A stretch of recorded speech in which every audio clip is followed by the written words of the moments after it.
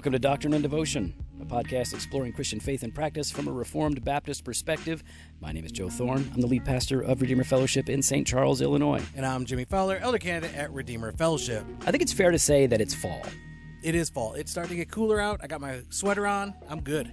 You got your Cubs hat on backwards like you're over the top. And I don't know what that's all about. Why is it backwards? Every once in a while. I don't know. I just like it like that because of my hair in the back, Yeah. my ponytail. This, I feel like I look like a woman. Well, you like that, could never right? pass for a Now, if woman. you Let me take just it, assure like you, this. you could never pass for a woman. What are you talking about? You would be the ugliest woman ever. No, I would pass for a fine woman. You no. Yes. Yeah, okay. Everybody, go ahead and go on social media and rate Jimmy Fowler as a woman. No, that's not. Don't what's assume gonna his happen. gender. Just rate him as if he were a woman. Yeah, we're back on the porch. You know, Back the on the leaves are porch. changing, and yeah, it's feeling pretty good. I'm enjoying it. It's good. I'm gonna- glad to be here. It's gonna keep- Finally, you arrived. So Keep we're getting. good to go. You want me to really? You want me to talk about how late you are? I want to talk about how like you've not been. You've Look at Joe. been Joe's wrecking so schedules. Angry. He's so annoyed. I'm not annoyed or this to angry. People, right, Brian Malcolm? He does this No. to people disrupting schedules. And I then don't. No. Twice it happens to him, and all of a No. sudden, we got to have a big conversation about No. this. Oh no. Yeah, we're gonna have to. We're gonna have to. I'm gonna have to sit you down. I'm gonna have to sit you down, And I'm in gonna my have to. office. I'm gonna have to talk. And We're we'll gonna have to make talk. sure we discuss this. I'm gonna sit you in the little chair. I'm gonna sit in the big chair. Well, you can't really sit in the. I big can sit in the chair. big chair. No, you can't. Look Yeah. at that photo of your driver's I know license. my feet don't touch the ground, but I can still sit in it. Need a stool to get up in there. Need a boost. If you give me a boost in that chair, then you go sit in the little chair. I'm gonna give you a talking to. So, there's been something that we wanted to talk about, and we finally have a chance to do it. Yeah. And the reason we wanted to talk about this subject, the decree of God, is because it came up recently in an online conversation that we were having, and it's relevant in light of some of the things that have been said about Calvinists' inconsistency. Specifically, why would we complain about evil men doing evil things? Why would we bemoan that? Why would we cry out to God for that? If we believe that God is sovereign over them and, in fact, will use those actions for his glory, and, in fact, if those things even fall under what we call the decree of God. Yeah.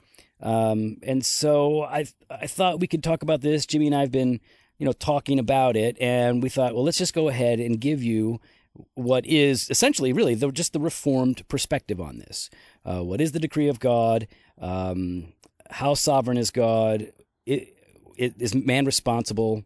Is God the author of sin? That kind of stuff. Yeah. I mean, why don't we go ahead and start? As Baptist, where would you look to? I mean, obviously we'd always look to Scripture. I know Right. that, but I'm just saying we tell people we do this from a Reformed Baptist perspective. Right. So why don't we talk about the Baptist perspective? Okay, and so when we're talking about the decree of God, and there is one decree, though even sometimes theologically we'll talk about decrees, there is one decree from the Reformed Baptist perspective, and really the Reformed perspective, and the Baptist Catechism puts this really well. Now, of course, they ripped it off from the Westminster, so you also find this in the Westminster Shorter, and there's only a couple of things that I've memorized from the Catechism, like I don't have them all memorized, but this is one of them. Yeah. The Baptist Catechism says that the decrees of God are his eternal purpose, according to the counsel of his will, whereby for his own glory he hath foreordained whatsoever comes to pass.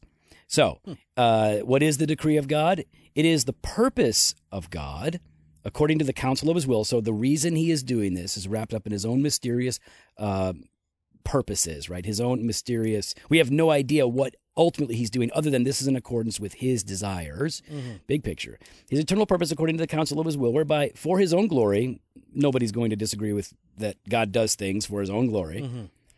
But this is where the disagreement comes. For his own glory, according to the counsel of his will, he has foreordained whatsoever comes to pass. So whatsoever happens has been foreordained and is a part of the divine decree. So what this does is this speaks to the issue of how sovereign God really is. And Jimmy, how do you tell somebody like how sovereign God is? Is he absolutely sovereign, partially sovereign? What does he have control over? What has he planned? Well, I would say he's absolutely sovereign over everything, right? I think he's here. Burkhoff says it like this: The decree includes whatsoever comes to pass in the world, whether it be in the physical or in the moral realm, whether it be good or evil. It includes, first, the good actions of men. Secondly, their wicked acts. Third, contingent events. Fourth, the means as well as the end. Fifth, the duration of man's life and the place of his habitation. Right. It's a great paragraph. So everything that we're talking about, the good actions of men, their wicked acts, contingent events, the means as well as the ends, the duration of man's life, and the place of his habitation. So even thinking like for all these church planters out there, for all these pastors out there, God has ordained where you are at. You are ministering where God has planned for you to minister in. That should be encouraging, right, to you. It should be encouraging, instructive, reassuring. Yeah. It should give us confidence. And this statement from Berkhoff, and we'll pull a lot from Berkhoff because Berkhoff really is a standard systematic theology. Yeah. And by the way, guys, here we go. When these people start talking about, hey man, I just saw another one. What's the best cis-theo out there? Stop saying Grudem. Grudem is not the best cis-theo out there. What? And it shouldn't be your favorite either. Why not? It's all right. But a good systematic theology is a little more robust. You're not into No Way Wayne? No Way Wayne. Come on, man. No Way Wayne? Listen, if you like No Way Wayne, pick up Berkhoff and give that a try. And then let us know what you think. All right. So all of this, this statement and the catechetical response from the Baptist Catechism is not just this philosophical idea distilled into a few words. Those statements come from Scripture, right? Where does the Bible ultimately teach this stuff, right? That's the basic question. That's it. So, Joe, if you were looking at Scripture, then what text would you kind of be pointing to that I guess shows about the sovereignty of God? So, like for example, we could talk about the decree of God broadly, and we could talk about specific things. But for example, in Isaiah 46, verses 8 through 11, remember this and stand firm. Recall it to mind, you transgressors. Remember the former things of old, for I am God, and there is no other. I am God, and there is none like me, declaring the end from the beginning and from ancient times, things not yet done, saying, my counsel shall stand, and I will accomplish all my purpose. Calling a bird of prey from the east, the man of my counsel from a far country, I have spoken, and I will bring it to pass. I have purposed, and I will do it. This speaks to the issue of the decree of God, right? That it is all-inclusive, that it is one sovereign decree, one sovereign purpose, and that's really the word that's being used here quite a bit, right? Purpose, that God has put into play. So I think that's a pretty clear statement on the decree of God that seems, and there's more than that. There's a lot more, but that's a pretty good one. It seems to me to say the purpose of God is one of sovereign decree, bringing about all things, whether it's the bird of prey or whatever, that we can affirm. And I think also then that once it's decreed, it will come to pass. Yeah. Right. So even looking at Jeremiah 4:28. For this the earth shall mourn, and the heavens above be dark. For I have spoken, I have purposed, I have not relented, nor will I turn back. Yeah. Right? And so once God has spoken, it will come to pass. That I think that speaks to his absolute sovereignty. Mm-hmm. And now I could hear people asking us the question then, well, what about in the Old Testament when Abraham, right? Abraham and Lot, and the servant of the Lord's are there, or the angel of the Lord's there, and he's beseeching him, not to, well, hold on, if there's 100, if there's 50, if there's 20 or whatever. And it seems to look like God changes his mind. He relents. How does that kind of fit here when we're talking about God decrees and it shall come to pass? Right. So I think there are two things to keep in mind. One is, and I think we did. We did. That's okay. why you're kind of doing a callback to that. All right. So we'll link to that in the show notes. Yeah, just because it fits. No, it's really important. It's a really good question. So I would say two things. One is there are oftentimes examples of Scripture when the prophets of God speak of God anthropomorphically. Yeah. So they ascribe to God certain attributes or certain actions that could only actually be true of human, but they use them for God so that we can have a basic understanding, some kind of understanding of what's happening here. Scripture is very clear when it speaks didactically. God is not like us that he should change his mind. So Scripture is very clear on that when it teaches explicitly. But then when it begins to speak metaphorically or in the context of narrative, when it's painting a picture, sometimes it will say that God relented. So the second thing I would say about that is, God repenting or relenting is the idea that when God says, I will judge Nineveh, I want you to go and tell them I'm going to judge them. 40 days, right? I think it was 40 days. 40 days, and I'm going to bring judgment. So Jonah, not so enthusiastically, winds up there, and he's against his will. I guess, right? So much for the will of man. So he goes there, and or he's forced to go there, and he tells them, hey, judgment is coming, but they repent. And when they repent, God relents. He's said to relent. So there is always this contingency when judgment is, or almost always, when judgment is announced. I'm going to judge you. Well, implied in that is if you repent, then you will not be judged. That's because of the righteousness and holiness of God. Right. So I would, and mercy. And then I would want to tag on to that anyone who believes in the omniscience of God, that he knows what is going to happen. So you don't have to be a Calvinist. You just have to be orthodox to affirm that God is omniscient. He knows the beginning from the end. He knows what's going to happen, even if you believe that they are going to happen by these people who have absolute autonomy. God knows that they are going to repent. Therefore, he knows that he is going to relent. So he's not really changing his mind. He is an eternal being. So I guess I would say that big picture, when it says that God is relenting or repenting, it is either using anthropomorphic language to describe God so that we can kind of understand him, or it is an understood, implied contingency that if you repent, God will spare you and not have judgment. That's the big picture here. Okay, so then what other texts kind of point to the sovereignty of God? Okay, so let's think about it this way. Because I keep hearing people say things like, well, you can't just, so God has foreordained some things, but not all things, and so just because he's ordained some things, you can't draw the conclusion that he has foreordained all things. And I would say everything that we see in Scripture teaches explicitly or implicitly that God ordains them. So when it deals with, for example, whether we live or die, whether we are poor or rich or sick or healthy, God is in control of those things. For example, in 2 Samuel 2, right? This is Hannah's song, verses 6 and 7. She rightly says, the Lord kills and brings to life. He brings down to Sheol and raises up. The Lord makes poor and makes rich. He brings low and he exalts. So, and again, just one passage, there are others, but one passage that seems pretty clear that God is in sovereign control over, that he has a purpose and a plan regarding living and dying, wealth and poverty. Now, again, before we start going like, well, how do I feel about that? Or let's just affirm what Scripture says. That's something that I would want to say.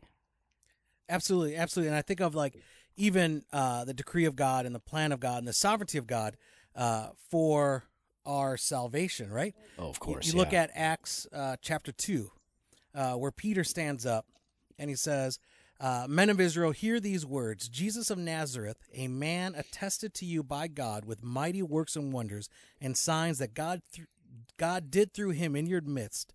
As you yourselves know, this Jesus, delivered up according to the definite plan and foreknowledge of God, you crucified and killed by the hands of lawless men.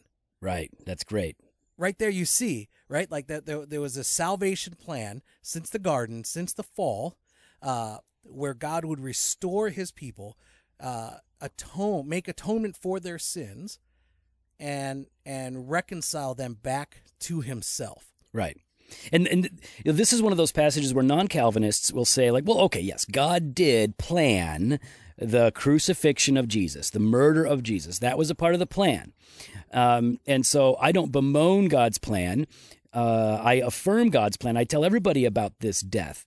Okay, but was it still an evil act? That's the question. Did these men commit lawless deeds. Well, the scripture tells us that they did. They're being condemned for what they did in the midst of the proclamation of good news.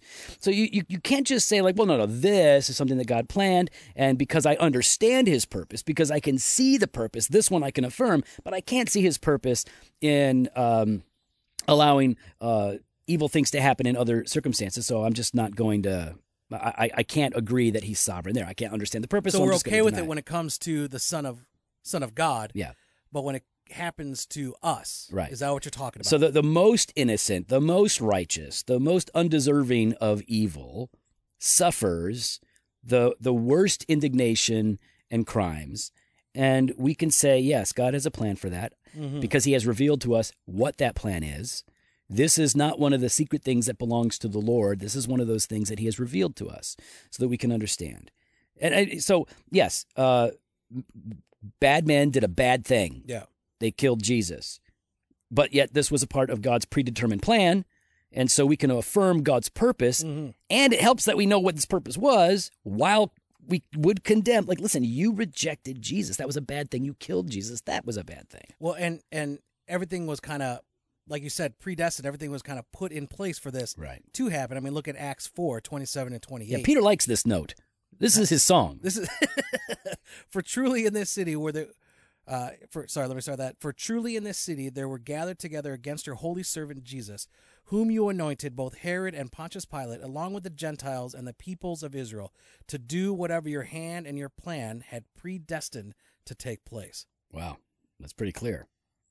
So wait a minute. Did he actually just say that those guys, that Herod, Pontius Pilate, that all these people did he just say that they did what God predestined them?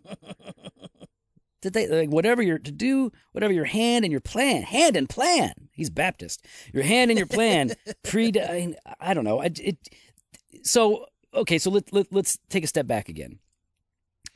We've got God saying in Isaiah that he has a purpose that encompasses all things, and no one can stop it. This would be his sovereign will, his will of decree, some people talk about. And then we've got Jeremiah 4 that you read, right? That God has spoken, he has purposed, he will do what he said he will do.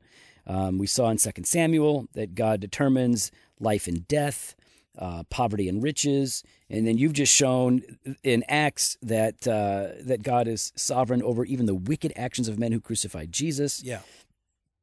So as we begin to look at this, it looks to me as if God is indeed sovereign over all things. There are a couple of verses that seem to say he is sovereign over everything. Yeah. But when it gets specific, it indicates that God is sovereign over that. For example, in Acts chapter 17, this is one of my favorite verses, one of my favorite passages, because it addresses a lot of issues that are important to me and it answers a lot of questions that I have. In Acts chapter 17, Paul is preaching to pagans, right? He's preaching to people that have multiple gods, and he uses the opportunity to talk to them about the one true God, the triune God, because they have a temple or an altar to an unknown God, right? Yeah. So he's like, okay, that's the God you don't know. Everyone's That's a favorite evangelism right. Text. Yeah. Look, this is how you do it. Use what the culture has around you. Right. So it's great. It's great. You can do that. When you make the connection, you can drive it home with the truth. So Acts 17, verses 24 through 27, here's how Paul attempts to not only evangelize and seek their salvation, but ultimately explain God to them. He drops theology on them, and he says this: the God who made the world and everything in it, being Lord of heaven and earth, does not live in temples made by man. So he's confronting their system, right? Yeah. You're doing it wrong. Nor is he served by human hands as though he needed anything, since he himself gives to all mankind life and breath and everything. And he made from one man every nation of mankind to live on all the face of the earth. So God created Adam, and from Adam and Eve, we have all nations, all mankind. And then he says this: having determined allotted periods and the boundaries of their dwelling place. God determined the periods and the boundaries, when they live, where they live, right? Why do you live where you live?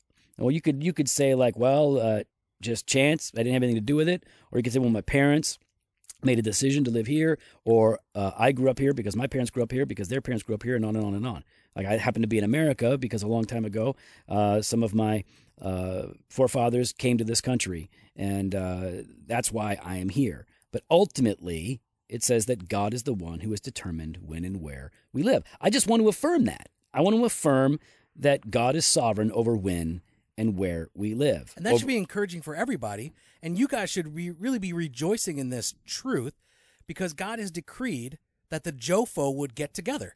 That's right, he did. The JOFO would get together, that we would be living sometimes in late. St. Charles. Sometimes he's decreed that we get together late. Oh, and he uses the means of Jimmy. That was good. I just want you to know that was. I good. knew you'd like that one. Yeah, I do like that one. But yeah, just everything that Joe's saying. I mean, that is really affirming and assuring in the midst of whatever you're going through from time to time. Wouldn't you agree? Yeah. And again, it raises questions, though, right? Because it's easier for us to affirm it because we live in St. Charles. Yeah, you know You what? know, we You're got right. nice houses, we got kids, we got a wife, we got beds. We're smoking cigars. We have beards. Beards. We have a lot of good. Pat took us out for lunch today. Thanks, you, Pat.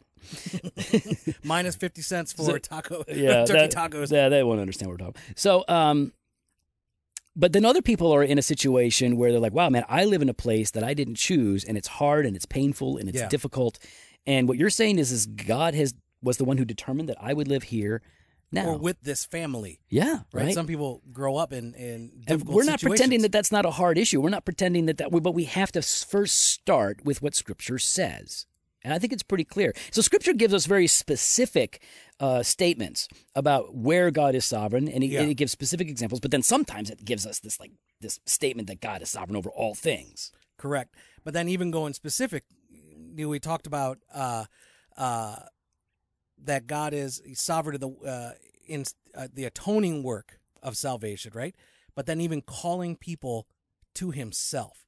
Right. Ephesians 1:11 says this: "In him we have obtained an inheritance, having been predestined according to the purpose of him who works all things according to the counsel of his will." Right. I mean, that God has called you to himself. God has predestined that you would be his own. And I know a lot of people say, well, why not them? Why not them? Why not them? Why is God not calling my neighbor? Why is God not calling my family member? And I know this becomes kind of an emotional discussion, and I get that. I understand it. I have family and friends who are not walking with the Lord, and my heart breaks for them. My brother, who just passed away. Yeah, exactly. As far as I know, didn't know, trust, believe in, or love Jesus. Exactly. And so, I mean, our heart, so I understand that. I don't want to diminish that. I don't want to sound cold and calloused when we're having that discussion. But I think the real question should always be, well, why me? Yeah. Knowing how sinful we are, knowing our depravity, knowing that we are undeserved of the grace and mercy and love and forgiveness of God. Right. It is still extended before the foundations of the world. Yeah. I mean, it's just pure grace, undeserved grace that That's God it. would save anyone. I like that verse, Jimmy, because not only does it highlight God's sovereignty in our salvation, but it also hits that idea that he is sovereign over everything, because the last thing it says is what? Well, he works all things Yes. according to the counsel of his will. What does he work according to the counsel of his will? All things. Yeah. There is nothing. Some things, Joe. He's going to work some things. Just some things. He's going to work some things, and he'll learn about other things as they come to pass. And he'll adjust appropriately. Appropriately, yes, just to make sure. I had a professor in Bible college one time, and he was actually a godly man. I love this dude. He was awesome. We disagreed on this, and I finally asked him in class, so, because he was saying God was sovereign and he purposed this one thing, and I said, so how sovereign is God? How much does he predestine? And he said, I believe God is predestined 40% of the things that happen. And he was smiling when he said it, so I knew he wasn't actually giving me a percentage. But he was still making a point that, not everything, maybe not half of the things, but a lot of things he has predestined. And I don't know how some things could be predestined if not all things are predestined, because how can you ensure that that is going to happen if you haven't ensured that the things that lead up to that are going to happen? And aside from the philosophical, thinking, the line of thought, the reason that I'm attempting, Scriptures just simply says what it says, that God is absolutely sovereign. So then what about man's responsibility then? I can But hear that's some the people problem. saying, hey, what about man's responsibility? Yeah, well, if God determines whether we are rich or poor, then I don't really have to do anything because He's going to make me He's rich or going poor. to make it happen. Yeah. Right, He's going to make it rain. And so, and this gets back to the idea of God decreeing means, right? Not just the end, the means to the end. Like Burkhoff mentioned earlier. Right. So, big picture, God is absolutely sovereign over all things that happen. He has a purpose that we do not always understand, other than it's going to somehow result in His glory. And yet, Scripture is also very clear that we are free agents and we do what we want to do without being coerced. So before non-Calvinists start flaming us for being inconsistent, let me just say we are trying to be consistent in the affirmation of what Scripture says. God is indeed absolutely sovereign and we are responsible. Yeah. Burkhoff says it this way: man is a free agent with the power of rational self-determination. He can reflect upon and in an intelligent way choose certain ends and can also determine his action with respect to them. The decree of God, however, carries with it necessity. God has decreed to effectuate all things, or if He has not decreed that, He has at least determined that they must come to pass. He has decided the course of man's life for him. In answer to this objection, it may be said that the Bible certainly does not proceed on the assumption that the divine decree is inconsistent with the free agency of man. It clearly reveals that God has decreed the free acts of man, but also that the actors are nonetheless free and therefore responsible for their acts. And, there are a number of, we've already looked at some, but Genesis 50, right, 19, I don't know how we can look at this passage without affirming this very truth. Joseph was betrayed by his brothers. He was abused, he was sold into slavery, and his brothers' intentions for Joseph and in their actions was evil. That was you intended this for evil. Yeah. But God intended this very thing for good, for His glory. So when Joseph says that, he's not saying, hey, listen, you tried to do something bad and God was able to turn it around. Mm-hmm. He didn't turn your frown upside down. Yeah, that's what it is. That's the theology. That's their theology, not my theology. God's not finding the silver lining. God's not making lemonade out of lemons. God had a purpose and they had a purpose. Now, it was one event that took place. They had different purposes. Mm-hmm. I'm getting phone calls here. They had different purposes. And God's sovereign purpose is the one that's going to ultimately lead to His glory. And you see this in Habakkuk, right? So read Habakkuk. Read chapters 1 and 2 in particular. I'll summarize it. All right, go. In Habakkuk, the righteous are suffering. Well, not even. Israel is suffering. Israel has gotten itself into a bad way. Okay. Specifically, I believe it's the southern kingdom. So there's Judah, and they're about to be destroyed by the Chaldeans, and Habakkuk's like, God, what are you? I don't understand what's happening. What's going on? And God says, you're not going to like it if I tell you. Mm-hmm. He says, you're going to have a problem if I tell you what I'm going to do. And he's like, no, tell me. And he's like, okay, I'll tell you.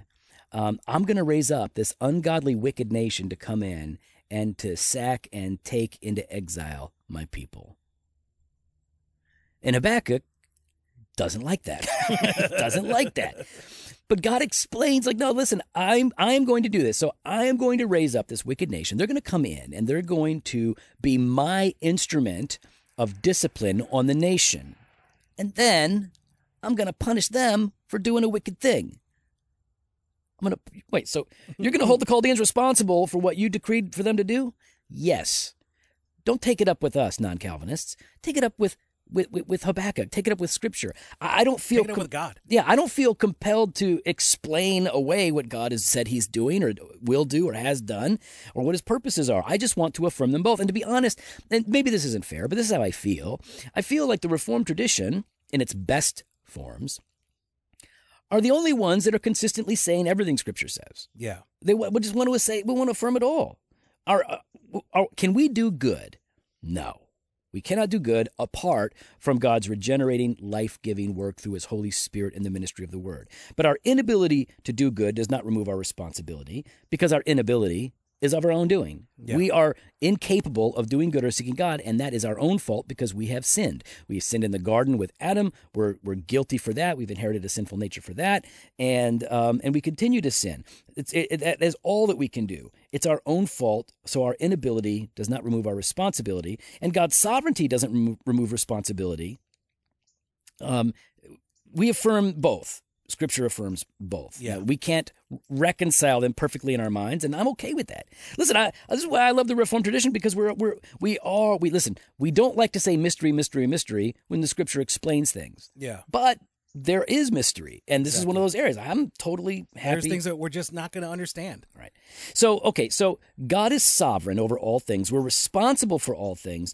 But if God is sovereign over our actions and even our sinful actions, a lot of people would say this makes God the author of sin. They'll even say Calvinists believe that God is the author of sin, or they'll at least say it implies that God is the author of sin. So, Jimmy, do Calvinists believe that God is the author of sin?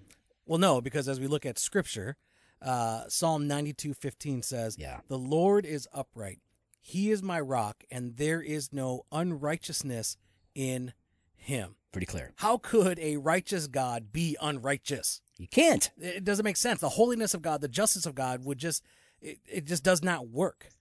People can say, like, well, that doesn't make any sense. Okay, fine. So maybe it doesn't make sense to you. Maybe it doesn't make sense to me. Listen, just because we can't comprehend all that God is saying and revealing doesn't mean it isn't true. And so people can, you can talk back to God if you want, but I don't want to. James chapter 1 says something very similar. Let no one say when he is tempted, I am being tempted by God, for God cannot be tempted with evil, and he himself tempts no one. He is not responsible for our sinful actions. We are responsible for our sinful actions, and yet God is sovereign over it. He has decreed it. There is mystery in how those two play together. 1 John 1:5. This is the message we have heard from him and proclaimed to you, that God is light, and in him is no darkness at all. Right. To make that claim that God is the author of sin is, at best, misguided and misunderstood. Yeah. At worst, I mean, Oh yeah, it's false doctrine. yeah. Now again, I don't know any Christian that wants to say that, but it's. But then here's the thing: even calling people and saying right. that is what you are essentially saying, is that's a pretty heretical charge. Yeah. That you are leveling against other brothers and sisters in Christ. Am I wrong on that? I feel like it's a bit bigger than just saying, oh, I got you. Yeah. Catch-22. I got you. Yeah, you are for sure misrepresenting. You're breaking the 9th commandment. You're bearing false witness against someone by saying that you believe this when they don't believe it, or people are at least drawing a false conclusion, saying like, well, listen, if you believe God is sovereign over the actions of sinful men, then he's at fault for it. He's to blame for it. He is the ultimate cause of all things. I don't know how you can get around that, even philosophically. But Scripture does paint a pretty clear picture. So again, let's just go back to that question. How can you Calvinists bemoan or complain or cry out in anguish over evil deeds such as the shooting that just happened in Vegas? Yeah.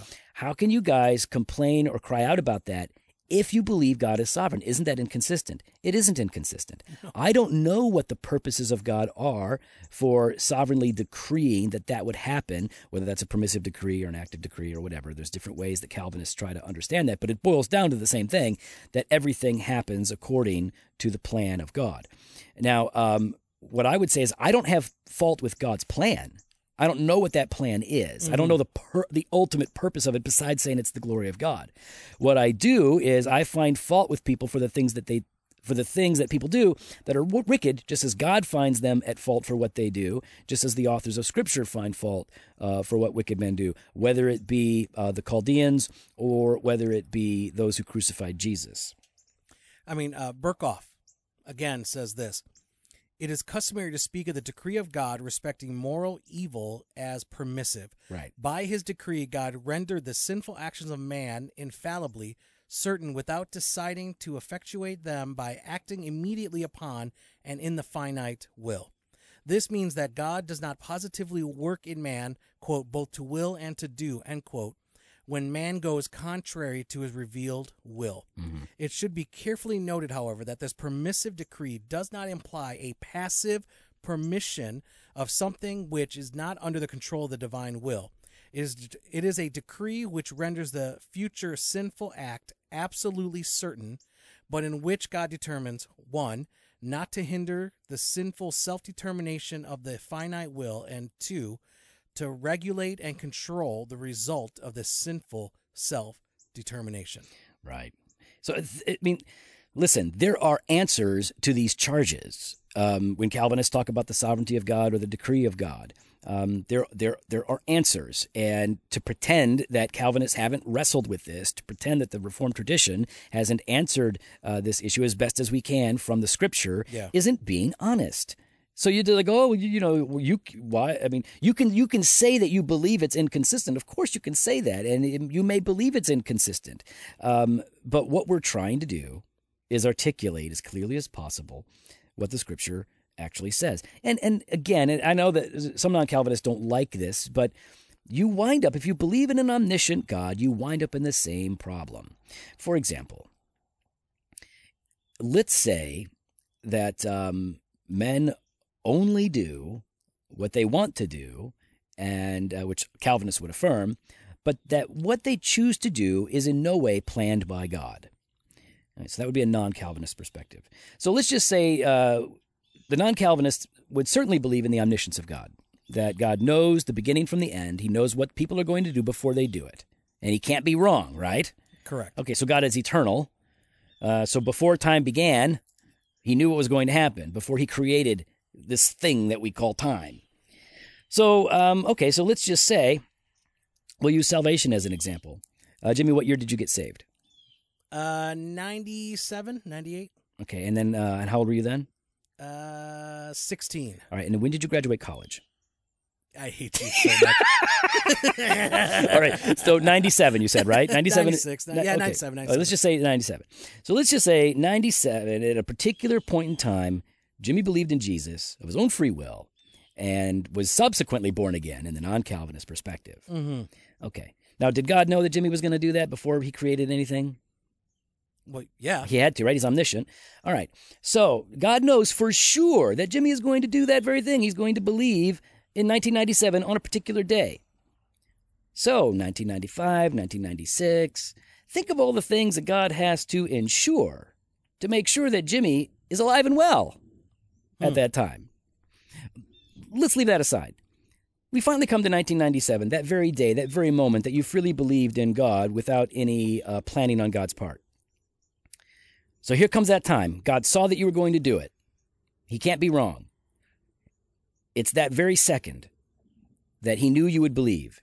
Is it possible for you in that moment to not believe? If I had free will? Is that like... Yeah. Is it possible can a non-Calvinist say, like, okay, well, at that moment, can you not believe? I would say that that's the only implied interpretation of that. But how could they say? So for all of our non-Calvinist friends, it's inconsistent. Exactly, right? To say, like, well, oh no, God knew that you were going to believe at that very time, right? And he can't be wrong. Before he created time, he knew that you were going to do this. So now he's created time. Here you are. There's the moment. You're going to believe. You can't do otherwise. He already saw that it's going to happen. So I think even just as we're thinking about it logically, there are problems. Berkhoff says this. Well, I'll read one last thing from Berkhoff. All right. The decree respecting sin is not an efficient but a permissive decree, or a decree to permit, in distinction from a decree to produce sin by divine efficiency. No difficulty attaches to such a decree, which does not also attach to a mere passive permission of what he could very well prevent, such as the Arminians, who generally raise this objection, assume. The problem of God's relation to sin remains a mystery for us, which we are not able to solve. It may be said, however, that his decree to permit sin, while it renders the entrance of sin into the world certain, does not mean that he takes delight in it. but only that he deemed it wise for the purpose of his self-revelation to permit moral evil, however abhorrent it may be to his nature. So a couple of things here. One, even if you believe that God could have done otherwise, but he allowed it to do it, you're still stuck. We're still in a situation where, like, well, we really don't have a great answer for why sin is evil. In fact, the greatest theologians, when they talk about theodicy, they'll all say, we don't have great answers for theodicy, but here's what we can say. Here's our best attempt to make sense of it. And I agree with Berkhoff here. God is sovereign over the entrance of sin and the actions of sin in the world. He doesn't delight in it, but for some sovereign purpose, according to the mystery of his will, he deemed it wise for the purpose of his self-revelation to permit this evil. Now you say, well, is he permitting it or is he decreeing it? Well, the decree, right, is made up of, permission. It is, yes, he has decreed that it will happen, though he is forcing no one to do it. He is allowing them to do it. And so the more complicated it gets, the more patient we have to be with one another and trying to make sense of what we're trying to do. We're trying to make sense of things. So here's the thing. I don't think it's all that important that I have to hunt down non-Calvinists and show how they're inconsistent. I think their system shows that they're inconsistent. I'll just go ahead and let it fall on its own. Yeah. But there are people that are just super charged up and trying very hard, and I don't think they're doing very well. They certainly don't do well in debates with Calvinists. They tend to not do very well in making these points because they frequently are trying to show that not only do they think that Calvinists are wrong, but they're trying to show that the Calvinist system doesn't work because it doesn't make sense to them. The best bet is to say, listen, I don't think the Calvinistic system works because it isn't biblical. That's an argument we can have. That's not based on our own perception or what makes sense to us, our own proclivities. Charged. Right. Let's just say what Scripture says. That's kind of where I want to land on this. So when we're talking about the decree of God, how sovereign God is, what has he planned? I'm going to say he planned all things. And I don't know how that all works out in terms of man's freedom. I think we're free to do what we want to do. I think Scripture gives us that clarity. But I also equally believe that God has decreed it all. We're responsible for what we do, and yet God has decreed it all. And I'm okay with that. We want to hear your thoughts. You can follow us on Instagram and Twitter @DocInDevo or on Facebook /Doctrine and Devotion. You can head on to the website, doctrineanddevotion.com. There you can contact us, sign up for the email blast, or hit up the store. Grab yourself the Reformation 500T and sign up for the 2018 Doctrine and Devotion Conference on the Spirit and the Church. Fresh pod every Monday and Thursday, blog posts on Wednesdays, video content on Fridays. Later. We'll see you guys on Monday or on Thursday because it's been predestined.